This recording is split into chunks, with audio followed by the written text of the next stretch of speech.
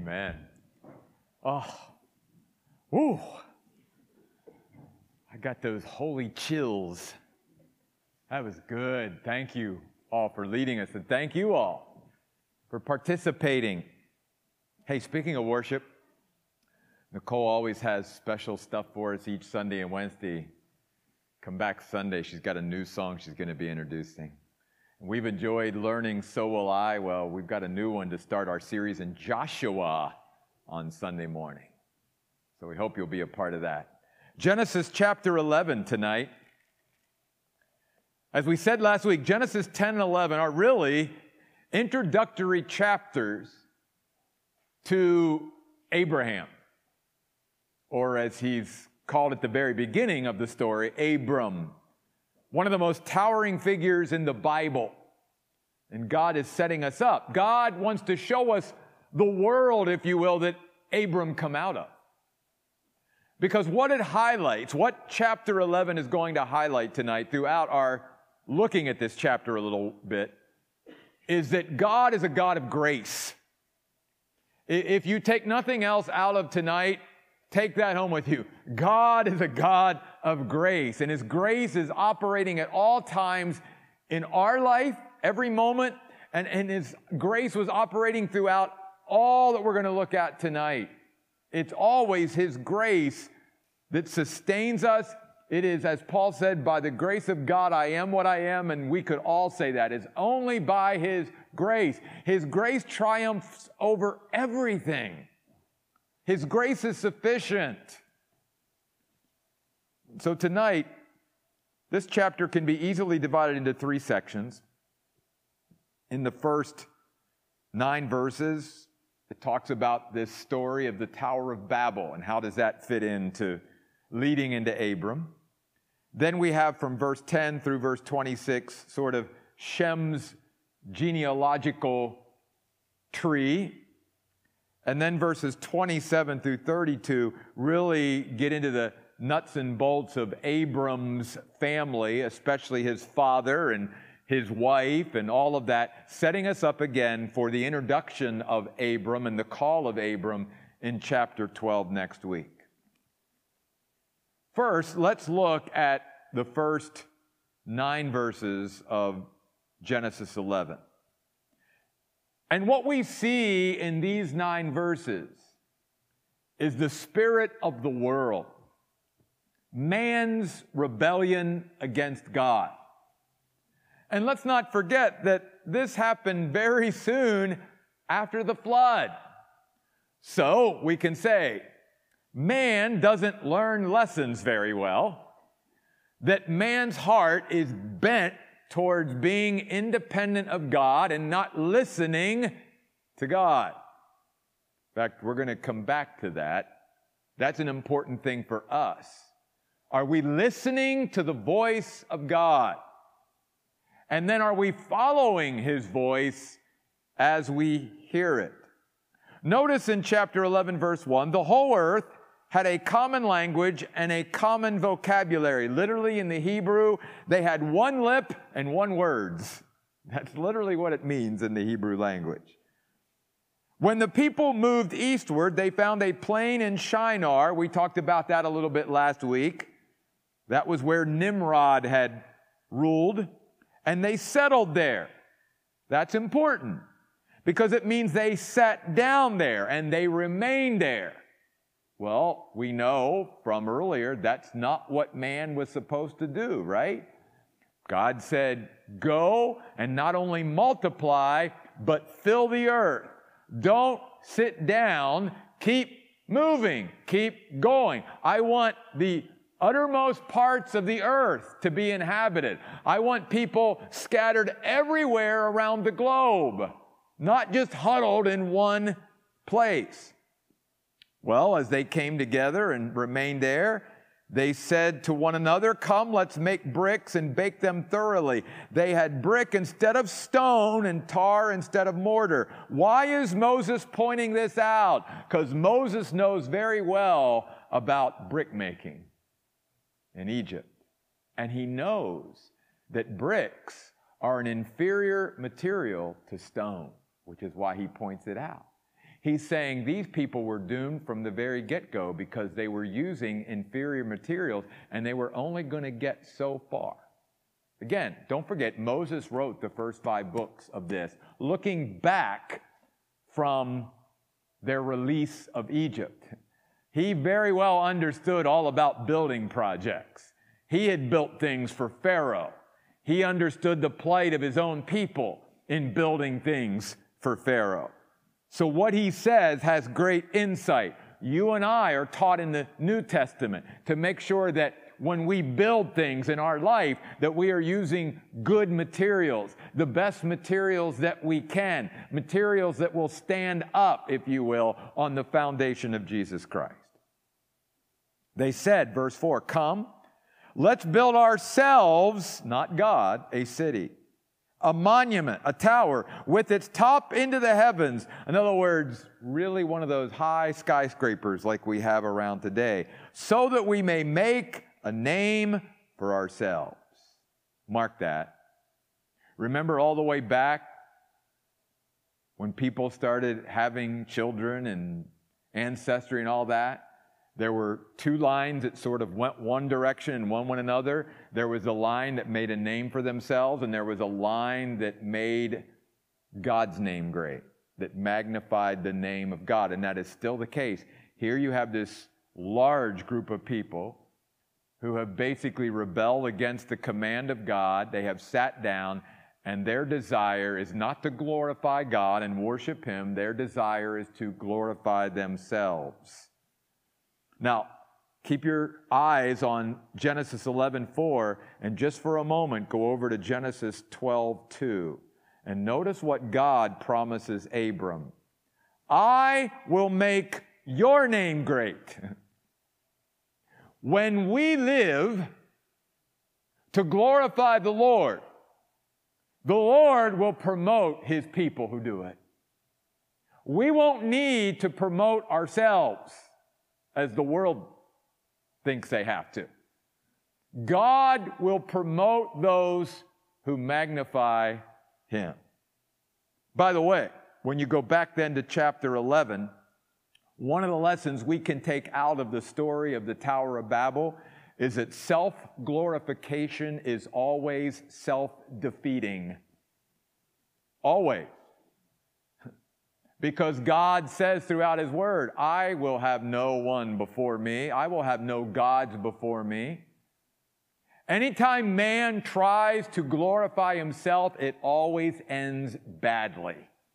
Always. God always humbles the proud eventually. It may take months or years, but God will always bring down the proud. So back to chapter 11, verse 4. Notice, they even say, after saying, we want to make a name for ourselves, otherwise we will be dispersed or scattered across the face of the entire earth. In other words, if we don't do this, then we're going to follow what God wants. And so in direct opposition and rebellion to God, they did exactly the opposite of what God said. They heard the voice of God. They had been given the revelation of God, just like everybody had. They chose not to follow. They chose not to listen to the voice of God. That's the spirit of the world. Soon after Noah. And let me remind you, leading into the story of Abram, that's the spirit of the world that Abram came out of. That's why you see this is a God of grace. He did not choose Abram or anyone else based upon their own merit or because they deserved it. He chose them out of His grace. And you and I need to remember that every day. That all that we are and all that we have is not because we deserved it or earned it. All that we have and all that we will have throughout eternity and all that we are is simply based on God's grace. Because He wanted to, not because He had to. You see. Wow.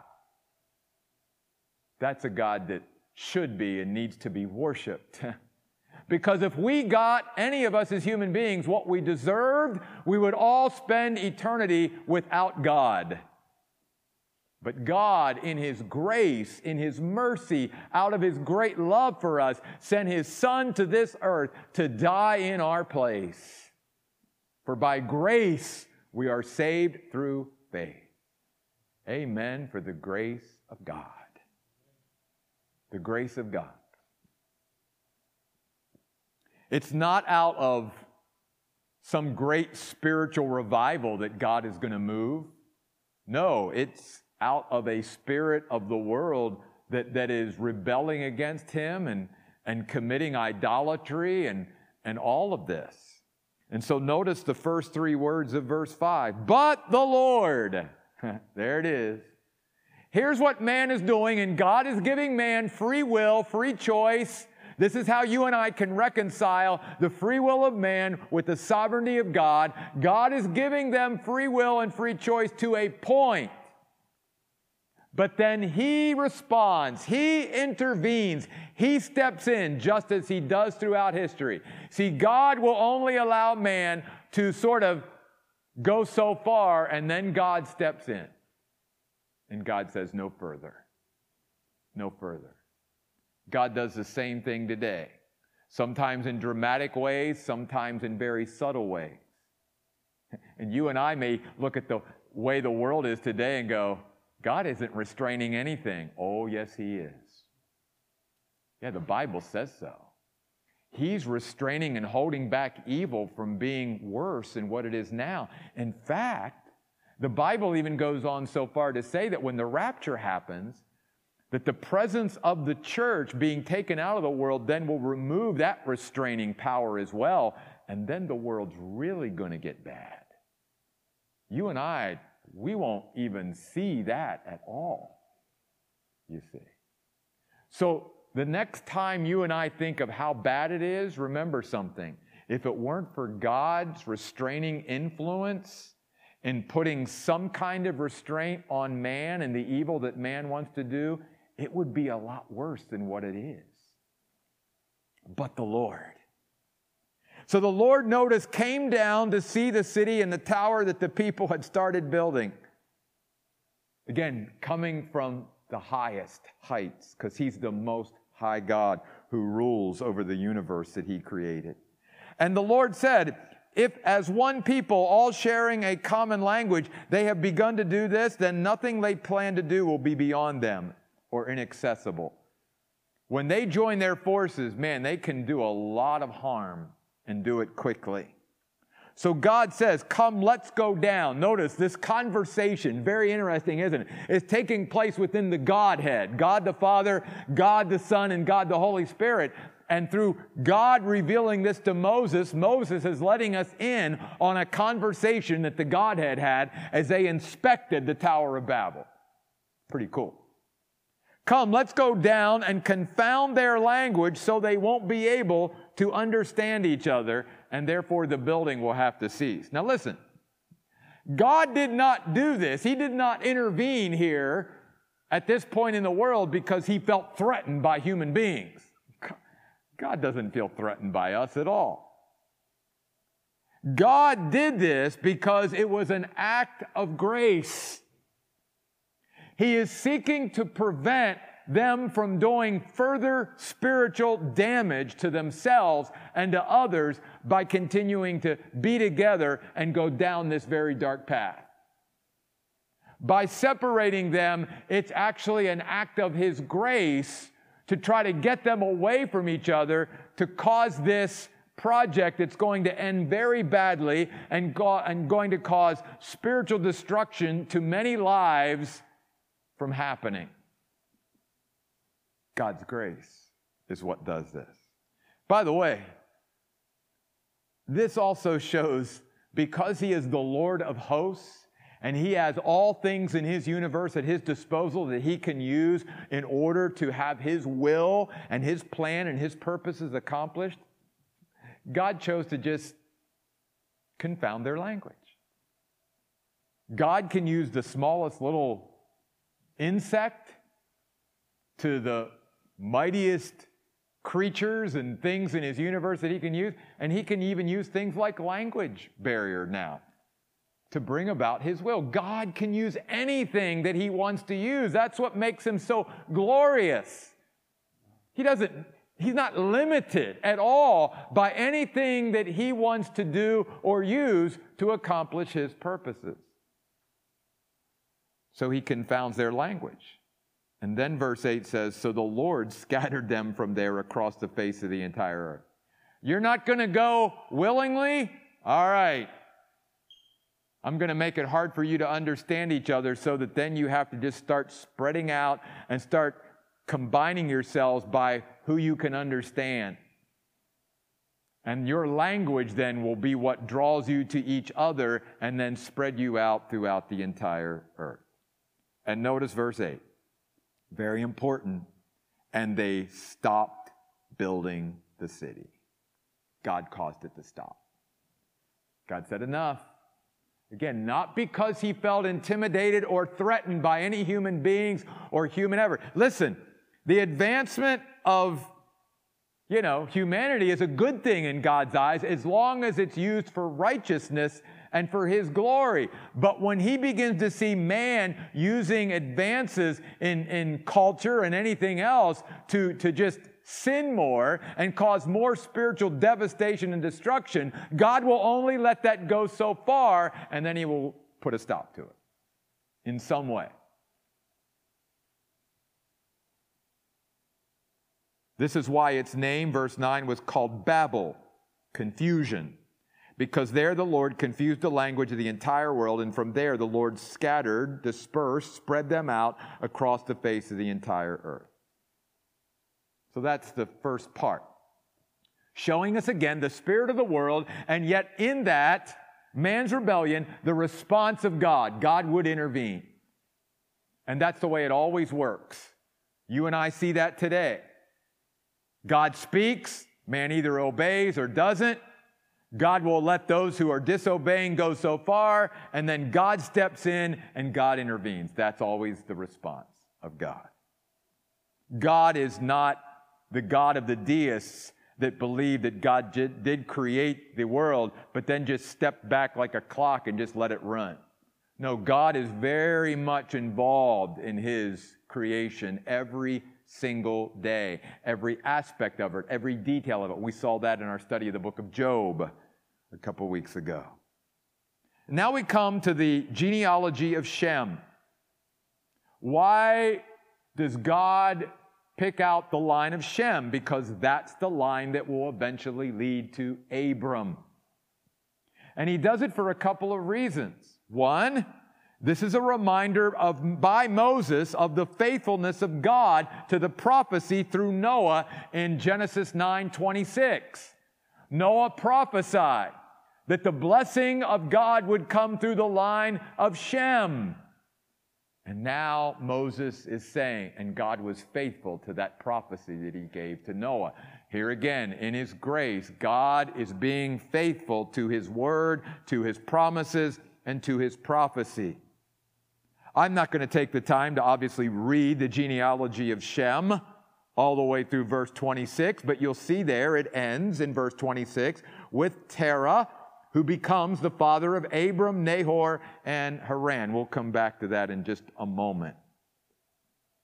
A couple other things, though, in this account. You'll notice if you go down through reading this, that the lifespan now begins to decrease through every generation.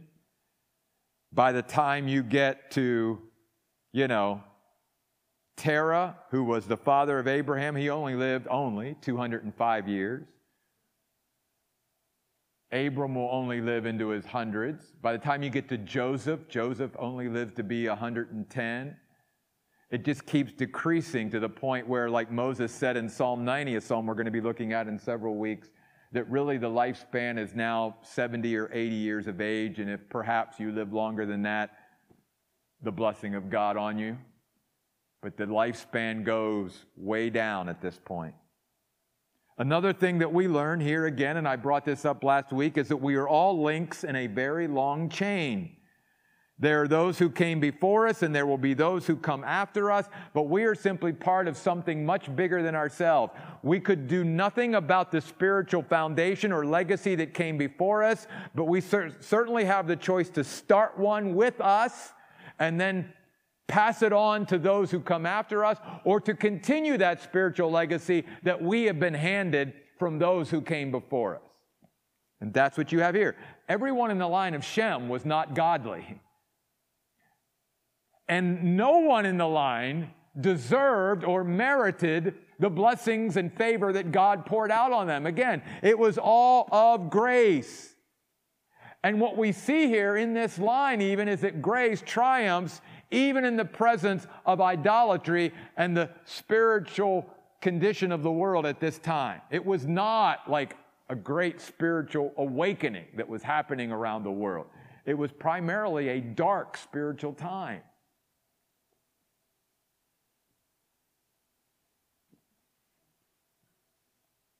So go over to verse 27. This then begins the account of Terah, who is the father of Abram, Nahor, and Haran.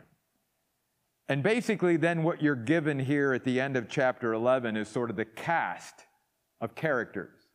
You know, you go to a play, you have a program, you sit there, one of the things in the program is, here's the cast of characters that you're going to be, seeing over the story, right? So we're introduced to all these people. We're introduced to Abram's brothers, Nahor and Haran. We're introduced to his nephew, Lot. We're introduced to his wife, Sarai. And something very important about Sarai is given here that will come into play later on in the story. And that is in verse 30, that she could not have children. See, God is foreshadowing something here to us. But I want you now to turn with me to the book of Joshua, chapter 24. Keep your finger in Genesis 11 and go over to the book of Joshua, chapter 24, verses 2 and 3. I want you to see what Joshua told the people about some of the players here that we're reading about in Genesis 11, because there's something important that we need to mention.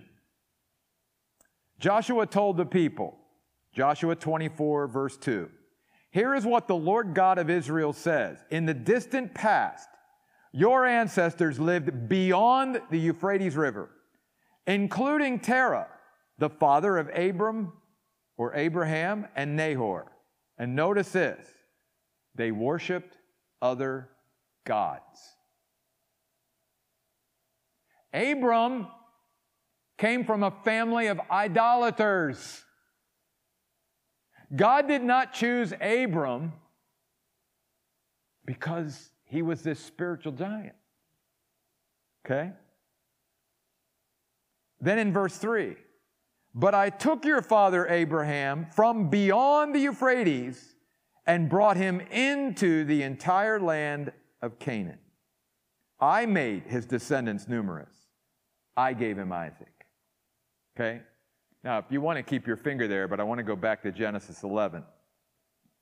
So as you look now, beginning at verse 27, this last part of Genesis 11, a couple things we need to say here at this point. One, this is a reminder, based upon what we just heard about the background of Terah and Abram's family, that God does not need optimal conditions to do a great work.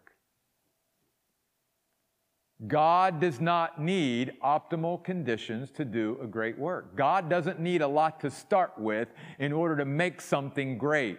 God chose Abram out of grace and was going to make Abram the father of a great nation and a blessing to the world. And God did that by pulling him out of idolatry. Why? Because God, and you even see this in the line of Shem in verse 10 through verse 26 of Genesis 11. God is simply looking at all times down through history for those who will listen to his voice, listen for his voice, and follow his voice. Obviously, those people who built the tower at Babel did not. But there were those down through history, and especially in the line of Shem, that would eventually be the line of Abram, eventually the line of Christ, that would listen to, and follow the voice of God. Because as we're going to see next week, starting with Abram, why did Abram move? Because he received a call from God. It wasn't that he just moved on his own. He heard the voice of God. God spoke to Abram while he was still an idolater and while he was still living in Mesopotamia.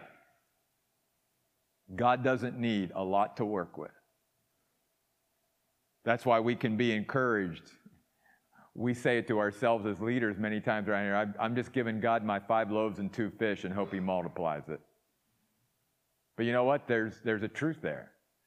Sometimes we just give God the little that we have and trust that He will multiply it and use it, because God doesn't need a lot to do a great work. I mean, let's face it. Not that I'm disparaging them, because I'm going to see them one day and they're going to meet me and they're going to maybe say something to me about, But those 12 guys that Jesus chose to be His disciples, they weren't originally spiritual giants, right? God made them into that and trained them to be that, and it took a long time. In fact, it really took the resurrection to finally put them over the top. So God doesn't need great situations. God will come down in the middle of anything and can do a great work if we simply will listen for Him, listen to Him, and follow His voice. And then the other thing I want you to see is when Joshua was talking, remember he said they were way out there and God brought them way in here.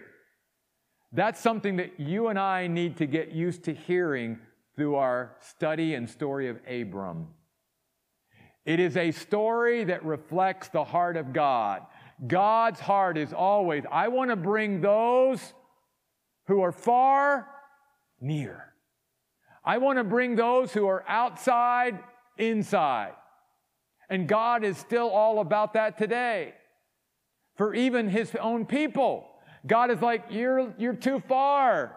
Come on, I want you to draw closer. I want to bring you closer to me. That is always the heart of God. That's part of why, again, worship needs to be so significant and such a priority in our life. It reminds us that as we worship Him, how close God wants to be and how connected God wants to be to His people. To enter His very presence through worship. And to just spend time, as we sang about tonight, just at His feet, just because He is. You see. So even tonight, no matter how far you are that you feel, know this, God wants to just draw you closer to Him. And because of grace, we can always come there. We can always come closer. And if you feel outside, God says, you always have a place with me. See, part of the problem today is there are many people in this world that they don't feel like they belong, that they don't have a place, that they don't fit in anywhere. And God is saying to all people, you fit in with me, that by grace, no matter how, unfit you feel, you're one of the misfit toys in the Christmas cartoon. You're on the island of misfit toys. You don't feel like you fit in or belong anywhere or with anyone. God says, no, you fit with me. You belong with me. I want to bring you in. Those of you that feel outside. That's the story of Abraham. And then in closing tonight, look at this. Verse 31. Terah took his son Abram, his grandson Lot, the son of Haran, and his daughter-in-law Sarai, his son Abram's wife, and with them he set out for Ur of the Chaldeans to go to Canaan. Isn't it interesting that the genesis of the line of Terah begins with an exodus, just as God's purposes with the nation begins with an exodus? And I'm sure that struck Moses. That Moses, writing this again after the exodus from Egypt, goes, you know what? God was always starting with an exodus. Getting his people to move. Oh, we're going to talk about that Sunday. But here's how I want you to apply that. That doesn't mean that God is always looking for us to move physically. It simply means that God is looking for people to be moved emotionally, to be moved spiritually, to be pliable, if you will, in his hands. That's why there's that great story in the prophet Ezekiel about the potter and the clay, and that the potter symbolizes God and the clay symbolizes our lives, and how the potter desires the clay to be moldable and pliable in his hand, to be able to be moved and shaped. God is always looking for that. God always wants his people to be responsive, to be willing to be moved. And that's the story of Abram as well. Abram moved as he responded to the call of God. But notice this. Isn't it interesting that it was Terah, his father, who actually initiated the move? Now, there's a lot of unanswered questions. Does that mean that God appeared to Terah too and sort of made some kind of call on Abram's father, Terah, to get him to move? Or did God just appear to Abram and Abram said, Dad, God's calling me to move. And so Terah thought, well, I'll move with you. We don't know all the particulars or dynamics, but what we do know, at least initially, is that it wasn't just Abram that moved. It was Abram and some of his family. Not all of his family, because he came from a big family, but some of his family started moving. His father, his brother, his nephew, and obviously his wife. But here's what I want you to see in closing. Notice it in verse 31. The goal was, even for Terah, the goal was what? To go from Ur to Canaan. Don't miss that. That's important. That's the goal. That's what they set out to do, right? But when they came to Haran, somewhere between Ur and Canaan, notice what they did. They did what? They settled. They did the same thing the people of the Tower of Babel did. They sat down.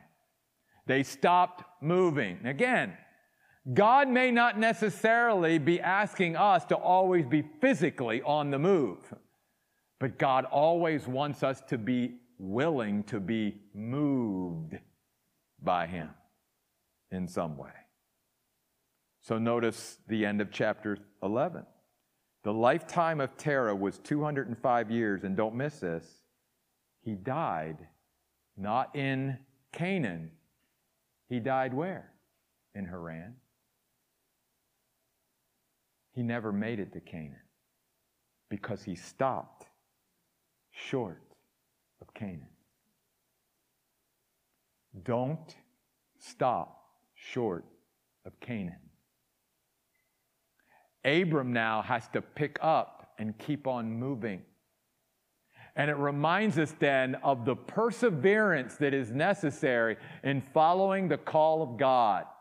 There is a perseverance of faith, how we've got to keep going. There's so many ways we could apply it, and I don't want to keep going because I could keep going, but I'll say this. So many times even in Christians' lives, there's the goal, there's the dream, there's the thing God has laid out for them, and they hear the voice of God calling them to that, and they start out just like Terah did. There's where God wants me to go, and somewhere along the pathway, they sit down. Maybe it's because they get discouraged or what, all kinds of factors, but somewhere along the line, they stop. They stop from continuing on, and they settle there, and they sit down there, and they never get to Canaan. And God is saying to me as the pastor of this church, Jeff, don't die in Haran. Keep the church moving towards Canaan. And I want you to get that message from God today as well, because God has a call upon your life and a will and a plan and purpose for your life. And He doesn't want you to stop short of it. He wants you to continue on after all of it and to grab all that God has for you in this life. Don't stop in Haran. Don't sit down halfway between where God took you and where God wants to take you. That's what so many do. And they stop short of all that God wants them to have and experience in this life. Keep on going and persevere in the faith. Let's pray. God, we thank you tonight that you and your grace have been magnified in the lives of the people that we've been introduced to here tonight. It's not, Lord, because they were some spiritual giant. No, most of them were idolaters that you called and spoke directly to and said, I've got something better for you than a life of idolatry. And they followed. And God, you are still that God of grace that is calling upon people today to do the same thing, to leave their life of idolatry behind and to follow and worship the one true God. And then, God, for your own people who begin to hear your voice and follow you down that path, God, there's always the temptation, and there's always, Lord, that test of our faith where we can stop short of all that you have for us, God. May we not do that. May we not settle or die in Haran. May we follow you all the way into our Canaan, Lord, that you have for us, both as a church and as individual Christians. God, thank you for these wonderful passages out of the Old Testament. And Lord, we look forward to now, next week, diving into the life of Abram and learning so much from his life and his walk with you as well. Thank you, God, for this time together tonight, for the great worship that we had tonight, God. And I pray that our worship of you would continue throughout the evening and into the next day tomorrow. We pray in Jesus' name. Amen.